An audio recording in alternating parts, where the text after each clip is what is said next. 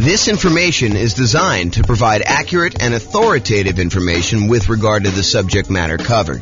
It is offered with the understanding that the presenters are not engaged in rendering legal, accounting, or other professional services. If legal advice or other expert advice is required, the services of a competent professional should be sought. Welcome to the Frisco Real Estate Investing and Real Estate Financial Planning Podcast.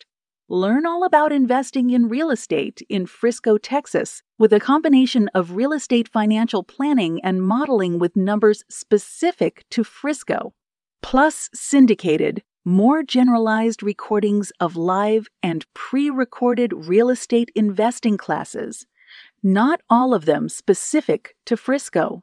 Be sure to stay tuned after the podcast for a message from our sponsors. All right, good morning and welcome everyone. I am your host, James Orr. And we have a very short class today, although I have a typo in the title thing here. Add a little space there. So we got a very short class today. So prior to this class, we've covered a very wide range of all the different financing options for real estate investors. We've done a class on nothing down financing options. We've done a separate class on low down payment financing options. We've done a separate class on all the conventional financing stuff. We've done a separate class on portfolio financing. We've done some classes on creative financing. Today, we are going to cover a very short overview, a 101 introductory kind of like perspective on commercial loans. So all the financing we've covered so far has primarily been for buying properties, single-family homes, condos, townhomes, duplexes, triplexes, and fourplexes. Today, we're going to really focus in on commercial properties, which are the loans you would typically use in order to buy 5 units or more. And that is really not my area of expertise. It's not my specialty. It's not something that we typically cover. So this is really going to be an overview so that if you're like brand new to real estate investing and you're wanting to know like what the different loan options are and how they all work, you know to go to do commercial financing once you get above 5 units. Okay, so if you want to go buy like single family homes or duplexes, triplexes, fourplexes, condos, townhomes, detached single family homes, all that stuff, it's all the stuff we previously covered. And I'm going to do a really quick review of all the different financing options that are available. And then we've got like one slide on the commercial properties and we'll talk about how they differ. And then you can go seek out a lender who's going to do the commercial properties. One of the reasons why I'm not going to go into ridiculous detail about commercial properties and commercial financing specifically is it varies a lot. And so you can go to one local bank who does commercial loans, and they're going to tell you very different kind of criteria for getting a loan than another one. And so you really do need to call up and find out what's going on there. So let's jump right into the other financing options to give you an overview of where we are, and then we'll go cover the commercial stuff. And I expect this class to be very short. Okay, so when we talked before about the loans that people typically get, I forget what the exact numbers are. We covered this yesterday in the class on portfolio financing, but I believe it was over 60% of all the financing options used is going to be conventional financing. Then we have FHA as a very distant second. Then we have VA loans, USDA loans, portfolio loans, all those other ones that make up the rest. And that was even a relatively small percentage. I think VA was like, 10% or so.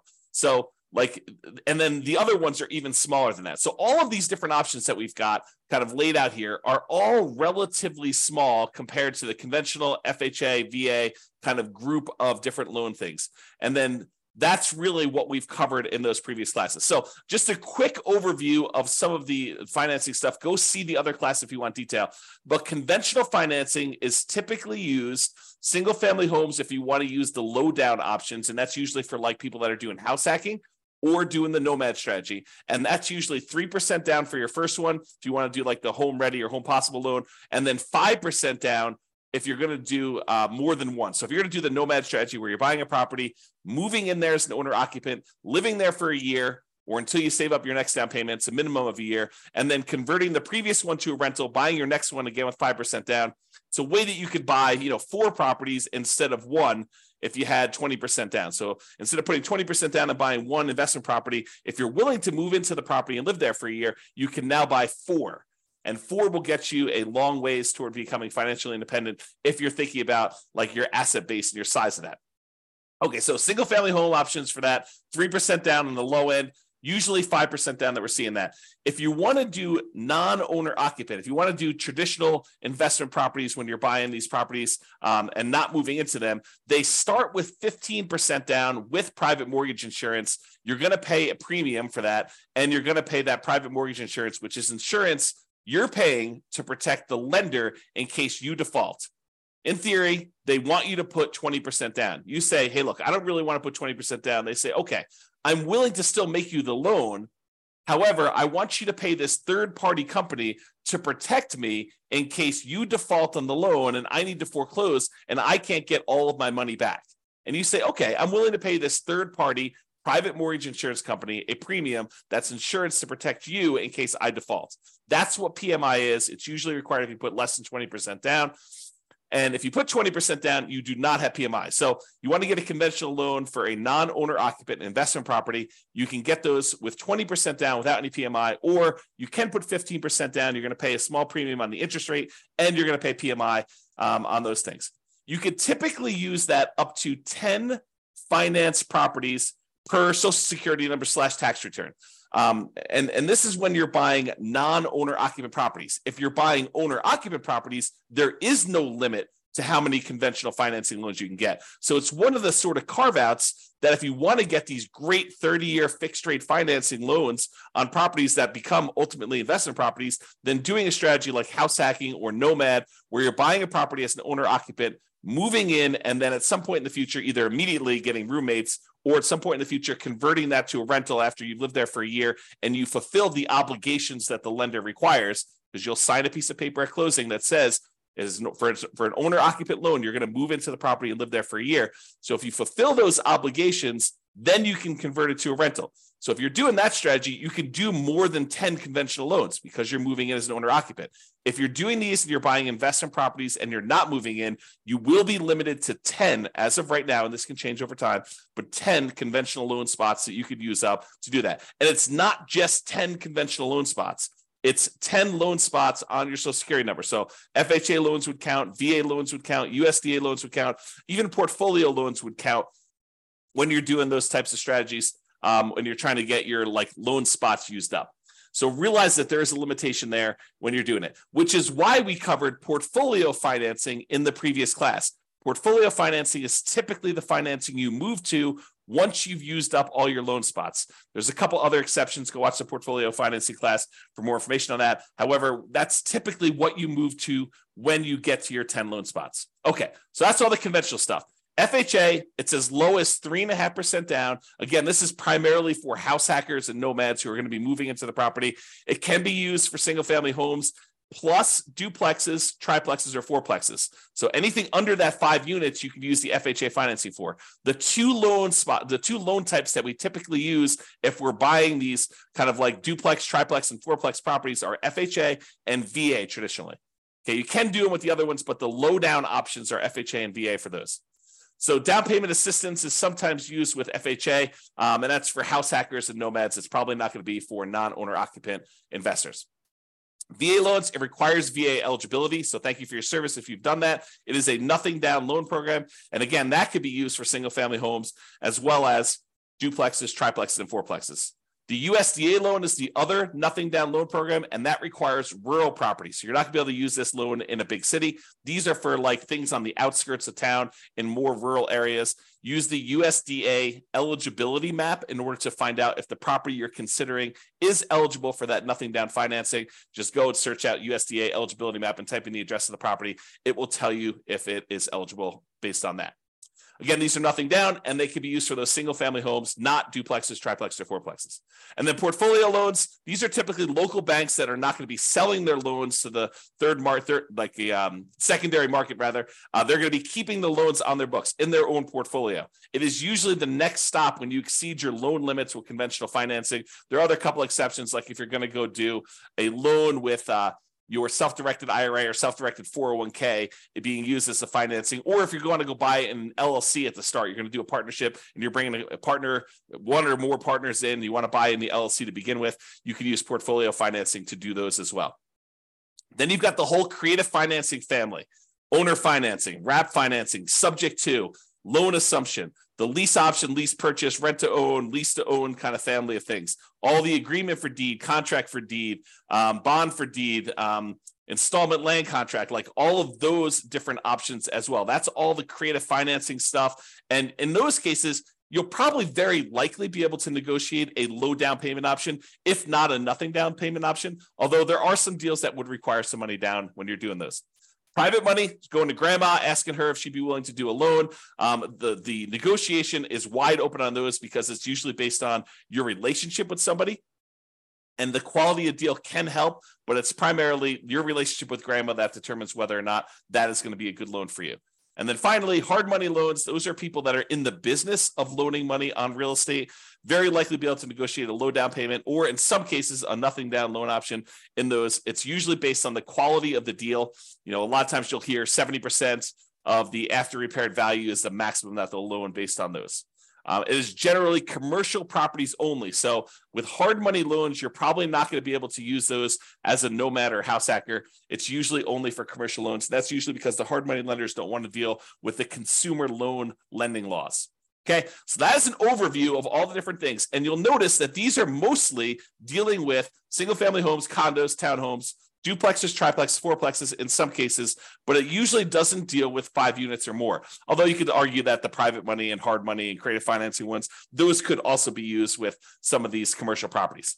However, commercial properties are typically 5+ units, and some banks may do some kind of more unusual things like do commercial loans across multiple single family homes, condos, townhomes, duplex, triplex, fourplexes. Well, they'll do like a blanket loan over those.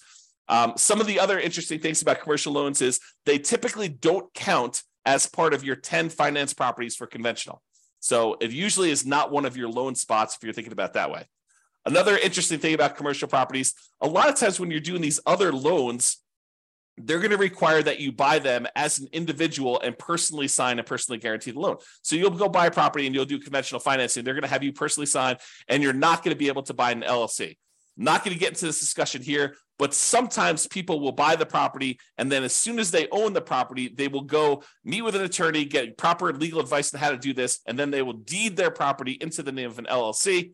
There's some weird things that happen with that as far as like your ability to do that without the lender being able to call the loan due. Not that they will, but they are able to call the loan due. But you'll want to get advice from an attorney on that. It's a gray area to say the least. However, when you're getting a commercial loan, you could usually use the LLC directly to borrow. In most cases, the lender is still going to require you to sign or someone else to sign personally on the loan to personally guarantee it. And if they are going to lose money on the deal, if they have to foreclose or something like that, they will go after you personally to do that. So there is recourse on you as the individual borrower. So these loan programs, and one of the reasons why we're not going into a lot of detail, these loan programs vary and they constantly change. It's sort of like the way I think about it is all the traditional consumer-based loans have very strict standards and very rigid rules in place to protect the consumer. However, commercial financing is sort of the wild, wild west. All the rules and everything can vary. They're kind of like setting up what they can do there. And so realize that if you're going to go do commercial financing, just go in eyes wide open and realize that the programs are not standardized and that you'll likely have that.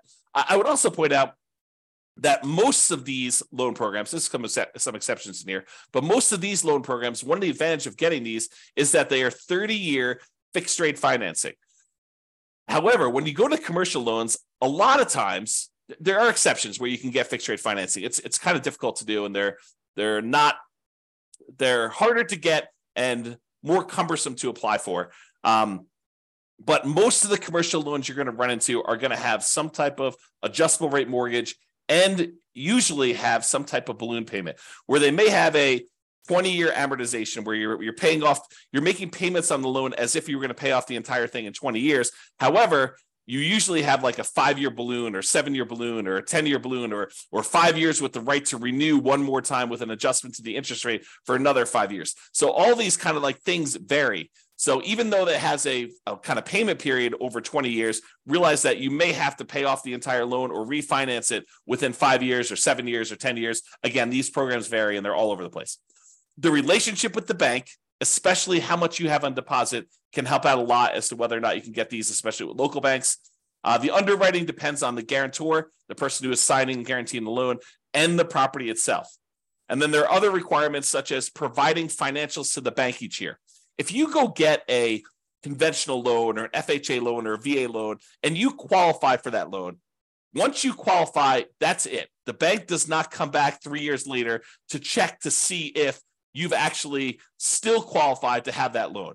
Once you qualify, you're in and you're golden. That is not the case with commercial properties. With commercial properties, they will want you to provide financials to the bank every X period of time. I've seen mostly years. So every year they want you to come up with updated financials, and they want to make sure that you still qualify and can still get that loan. And if not, they may actually start foreclosure process. Okay. There is a relatively famous, I'm not going to mention it by name, author of real estate investing books, an investor who tells the story of the bank calling their loan due during the downturn.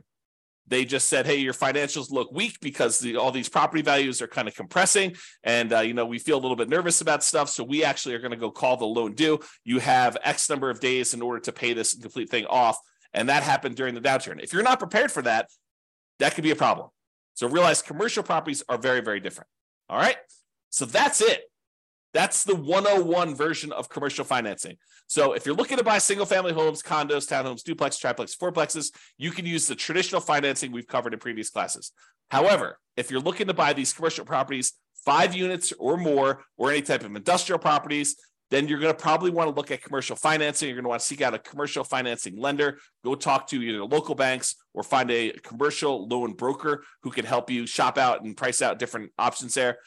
There's more variety in underwriting criteria for commercial properties from lender to lender. It's not standardized. So realize that there is a lot more room for negotiation if you're strong and you're kind of coming and buying. And there's a lot of flexibility and variability in what you can get and what is available for you. And a lot of it depends on the property, and a lot of it depends on the guarantor.